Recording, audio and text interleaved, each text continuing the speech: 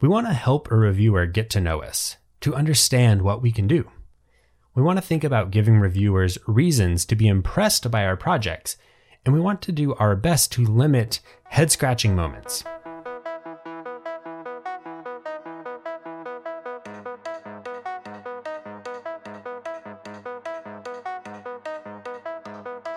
Hey devs, and welcome back to another episode of the Goobar Podcast, where we talk about building great software and helping others to do the same.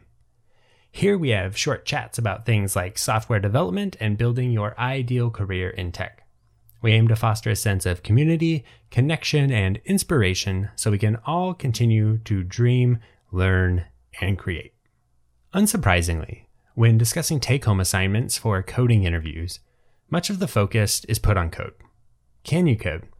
Are you using the quote-unquote best practices? What tools are you using? There's a lot of code-related things that people think about or even stress out about. I'm no exception. I do this every time I submit a take-home. I think about all of the different tools, all the libraries I want to use. What do I want to present to the reviewers? Unfortunately, non-coding tips for coding interview assignments don't get talked about nearly as much as the coding aspects. And in my experience, there are a lot of non-coding things we can do to put our best foot forward and impress a hiring committee with our take-home assignment. And that's what we're going to focus on in this week's episode. So what are these non-coding tips? If we're completing a programming assignment, what else should we be paying attention to? In my opinion, it's all about telling your story. Put yourself in the mindset of a reviewing engineer. How will they experience your project? How can you guide their experience? How can you tell your own story? What do you want a reviewer to know about you after they review your project? What interests, skill sets, workflows, or values do you want to highlight? We want to help a reviewer get to know us, to understand what we can do.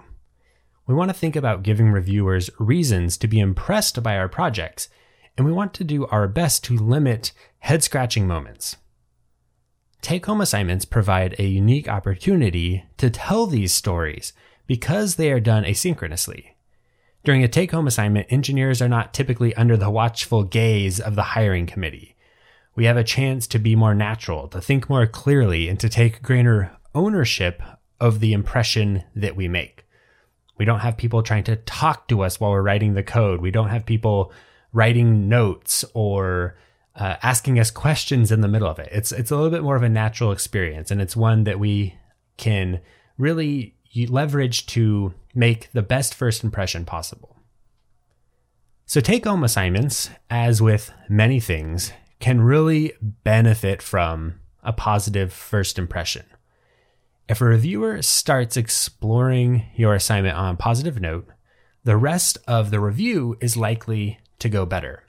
So we're going to start here. We're going to start with a couple ideas for how to make a good first impression. Now, what do we mean by a first impression?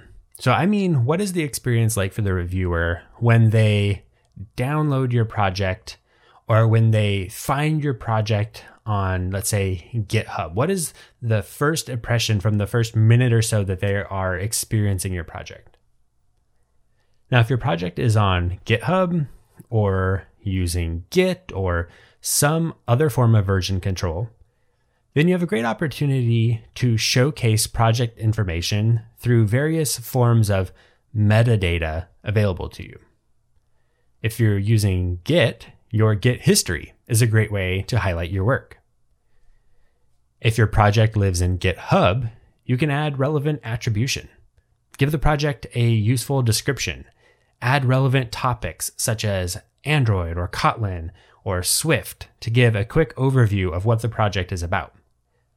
You might leverage GitHub issues or pull requests or milestones to give reviewers a sense of how you like to work, how you manage your tasks, how you break tasks down into smaller deliverable pieces. What can you add to your project to give helpful context to a reviewer? Don't spend a lot of time here, but often a little bit of investment here can help give your project a more professional look and help guide the reviewer into how they're going to review their project, and just give them an overview of what you built and how you built it.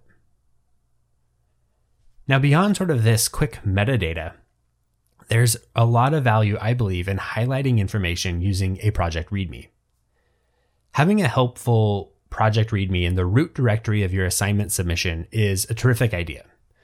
A README is the perfect place to document assumptions, to outline your tasks, or to add screenshots or video of your project in action. Imagine yourself sitting down to present your project to a reviewer. Where would you start? What information would you want to highlight right away? Think of your README as the opportunity to share this information with whoever is reviewing the project. Use the README to guide the efforts of the reviewer. Call out interesting functionality. Call out tools and libraries that were used. Use it to tell your story, whatever that may be. And lastly, to help with this initial experience with the project, help guide reviewers with clear project organization. In most cases, I suggest you organize your project by feature or by layer. You want your project to be easily navigatable by the reviewer. You also want to demonstrate that your organization would scale to real-world production projects. So putting all of your files in a single directory might work for the small take-home, but might not be the best choice for organizing your project because it's not going to scale in a real-world application. Not sure if your project is easy to navigate? Try navigating the project without your IDE. You might explore the project in GitHub or from your file browser.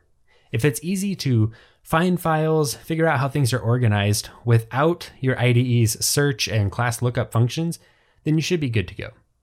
Now, once your reviewer has moved beyond sort of the first initial experience, I want to think about the first time user experience of actually experiencing your project, of running your project or deploying your code.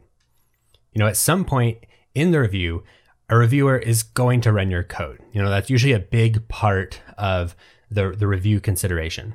What will their experience be when they do? A focus on two main things can really have a large impact on how a reviewer feels once they've run your code. So the first is that you want to ensure a functional experience. Make sure your app doesn't crash when a reviewer installs it. And I'm just going to say that again. Make sure your app doesn't crash right when a reviewer installs it and tries to run it for the first time. Ideally, you don't want your app to crash at all, but it's especially important that it doesn't crash on startup. A crash on startup means a reviewer may not be able to evaluate the functionality at all, and this does not usually lead to a great assessment of the project. If you have the time, test your app startup across a few different device configurations. Maybe 2 or 3 different OS versions, maybe a couple different screen sizes. If your app starts up and is functional across these configurations, there's a good chance your assignment will be functional by reviewers when they try to start it up. And the second item here towards an impressive first-time user experience is to impress with UI polish. Now, this is obviously more focused on any type of UI-based application. And if you're listening to this podcast, you're probably in the mobile space, so it's probably perfectly applicable here. But any type of UI-based application here, this is going to work for. So once your app is started, what is the first thing that a reviewer is going to see? If your main screen leaves a positive first impression, it can go a long ways towards creating a positive feeling towards the project as a whole. How can you leave a good first impression then? Well, a little bit of design polish usually goes a long way. If you design items that are not time consuming, but really can help the look and feel of your app, include a unique, visually appealing color palette. The Material Design Color Tool is a great resource for building a nice palette, and I'll include a link to that in the show notes below. Using consistent spacing throughout your UI is another really big one. This can go a long ways towards making your application feel more professional. I recommend sticking with a consistent grid like the Material Design 8DP grid. And to implement this in your small project, usually it only requires adding a couple of dimension resources and then using those throughout the project. Anytime you need a spacing, use the same couple of values. It usually makes the UI look a lot nicer. Small details like touch feedback when interacting with a button or selecting a list item can be a great way to go. And again, I'll include a link to how you can accomplish that in an Android app in the show notes. If you are lacking inspiration or you're not sure how to structure the navigation in your project, I would suggest that you don't try to reinvent the wheel. Look to existing apps for inspiration. If your weather app assignment, for example, behaves like an existing weather app, it'll likely make it easier for a reviewer to understand how to navigate it. And that's going to lead to probably a nice first-time impression for them. So again, unless you have a really good, solid idea for some custom navigation, don't try and get too fancy here. Using existing patterns for navigation and user flow can be a really effective way to help the experience. And then lastly, a small touch of adaptive design, I think, can be really nice. Ideally, your app's UI would adapt to different screen sizes and configurations. If your app doesn't work well on, let's say, small screens, or maybe it doesn't work well in horizontal layouts, you might actually call that out in your README just to highlight the fact that, yes, I designed this for a specific screen size and configuration right now because of time constraints, let's say. And then it might actually be an opportunity to highlight a few notes about how you would make it work for these different screen sizes. And this can be just another way to show that you have experience and you do know how to accomplish these things, and you just made trade-offs regarding the time. So again, when we think of this positive first-time user experience, make sure that your app doesn't crash, make sure it's functional, and then try and add a little nice design polish. Make it look polished, unique, add some colors, some consistent styling. Things like that are really helpful. So now at some point, the reviewer is going to actually look at your code. And the way in which you write your code, whether it's functional or not, can say a lot about how you operate as an engineer. So a couple of tips here just to help make your code easier to review and hopefully help your code be an asset in your review rather than something that leaves them scratching their head. So you want to leverage consistency in your code. A big part of being a professional software developer is reviewing code. Code is easier to read and review if it uses consistent styling and conventions. This is true whether in a production code base or a take-home assignment. Before you submit your project, run a code formatter on the code to ensure you are using a consistent style. For me personally, I don't really care what that style is when I'm reviewing an assignment. I just like it to be consistent throughout the files. If I see a project that looks like there are half a dozen different styles, it's going to make me maybe think that this code was copy and pasted from a bunch of different Stack Overflow posts. Or it's going to make me think that there might be some subtle bugs in here, or that this person hasn't worked maybe in a large team before and is mostly working alone, where styling maybe doesn't matter as much. So doing that one-time thing of running a formatter can just help give your code a nicer polish to it, make it easier for reviewers to read and understand. The second item here is I really recommend building on a solid foundation when you're writing your code. It's great to highlight fancy libraries or to build flashy features into your project. However, if they come at the expense of the fundamentals, they might actually hurt you more than they help you. For example, if building an Android app, it's considered best practice to define user-facing strings as string resources in a strings.xml file. Hard coding all of your strings might be a red flag to reviewers because it's not a scalable approach for proper localization of a production-ready Android application. Another example, if your project requires special app permissions and you don't build a permissions workflow into the app, it could reflect poorly on your submission. Or if you place all of your code into a single large class, it might reflect poorly on your submission. The moral here is that well-organized, well-structured code that doesn't miss out on the basics is likely going to be a better example of what you can do than a project that uses all of the new shiny things but doesn't have a solid foundation. Now, one last big category here that I want to focus on is that of documentation. I really think that documentation is important in take-home assignments. Software developers often joke about lack of documentation or argue about whether good code even needs documentation. However, in an interview situation, it's my personal strong opinion that good documentation is without a doubt a very helpful tool. Take-home assignments are often about trade-offs. You usually have a set of tasks to complete with a limited amount of time in which to carry out the assignment. Trade-offs must be made to balance completing the assignment with writing our ideal solutions. Using documentation to detail those trade-offs and to simulate the discussion that would come up during a typical work situation is a great way to give context into your thinking and show how you work. What assumptions did you make about the specified requirements? What questions did you have and how did you answer them? Why did you choose library X over library Y? Why did you choose architecture A rather than architecture B? All of these types of decisions are opportunities to document and share your thinking. You can go further than that as well. You could include more narrative documentation about areas you chose to focus on and why. Why did you add unit tests? Why did you add a CI workflow to your project? How did you come up with your custom color palette? These are all interesting notes that you can document and share with the reviewer to give a sense of how you work. And lastly, be sure to document anything that isn't working or isn't working as specified. Was your weather app project supposed to show precipitation, but the API you chose only offers that data if you pay for it? Document that limitation so its absence doesn't seem like an oversight.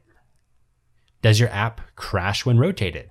Call that out in the notes so it's clear that you found and understand the issue. You might even get bonus points for including a suggested fix. With most reviewers, you're not going to lose points for transparency. Being upfront about what is and isn't working builds trust, and trust is a very important part of choosing to work with someone. And now the last item on this topic of documentation. Documentation can come in a variety of forms.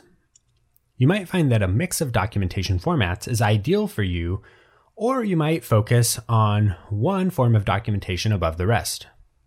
While I do highly suggest having a README for your take-home project, choose the documentation options that work best for you. A few examples of different documentation styles that you can include in your take-home assignment are a README in your project's root directory, code comments in the code, document your functions, your methods, your classes, etc. You can include documentation in the form of GitHub issues or pull requests or milestones. You might include a wiki in your repository where you talk about functionality, decisions you made, etc.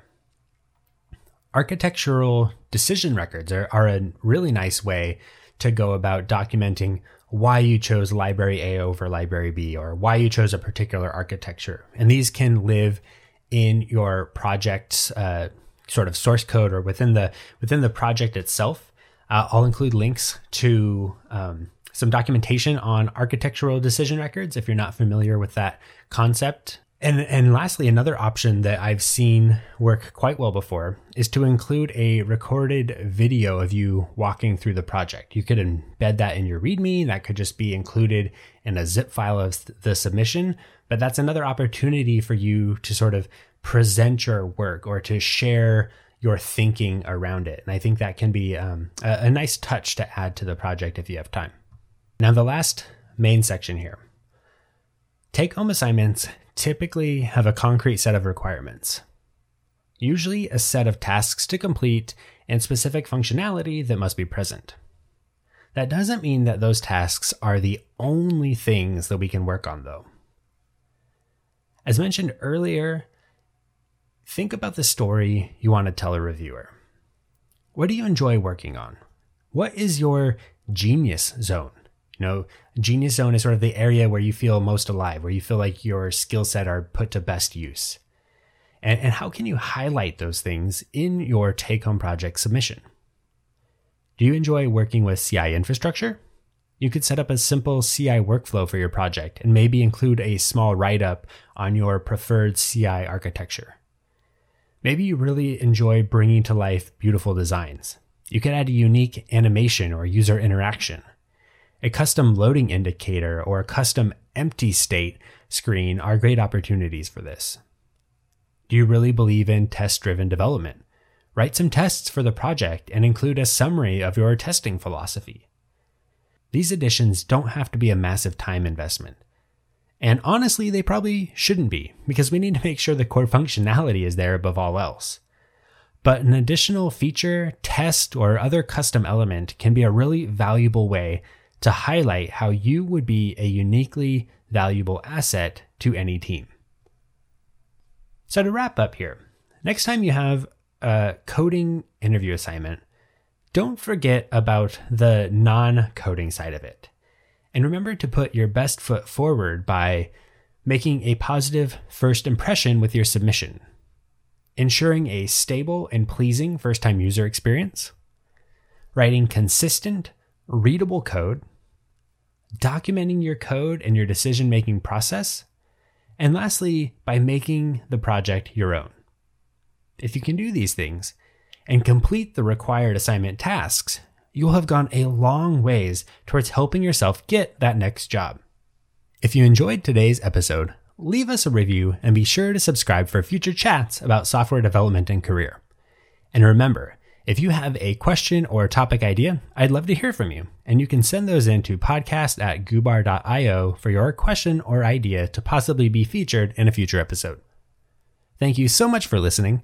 Remember to dream, learn, and create, and I'll catch you all in the next episode. Until next time, devs.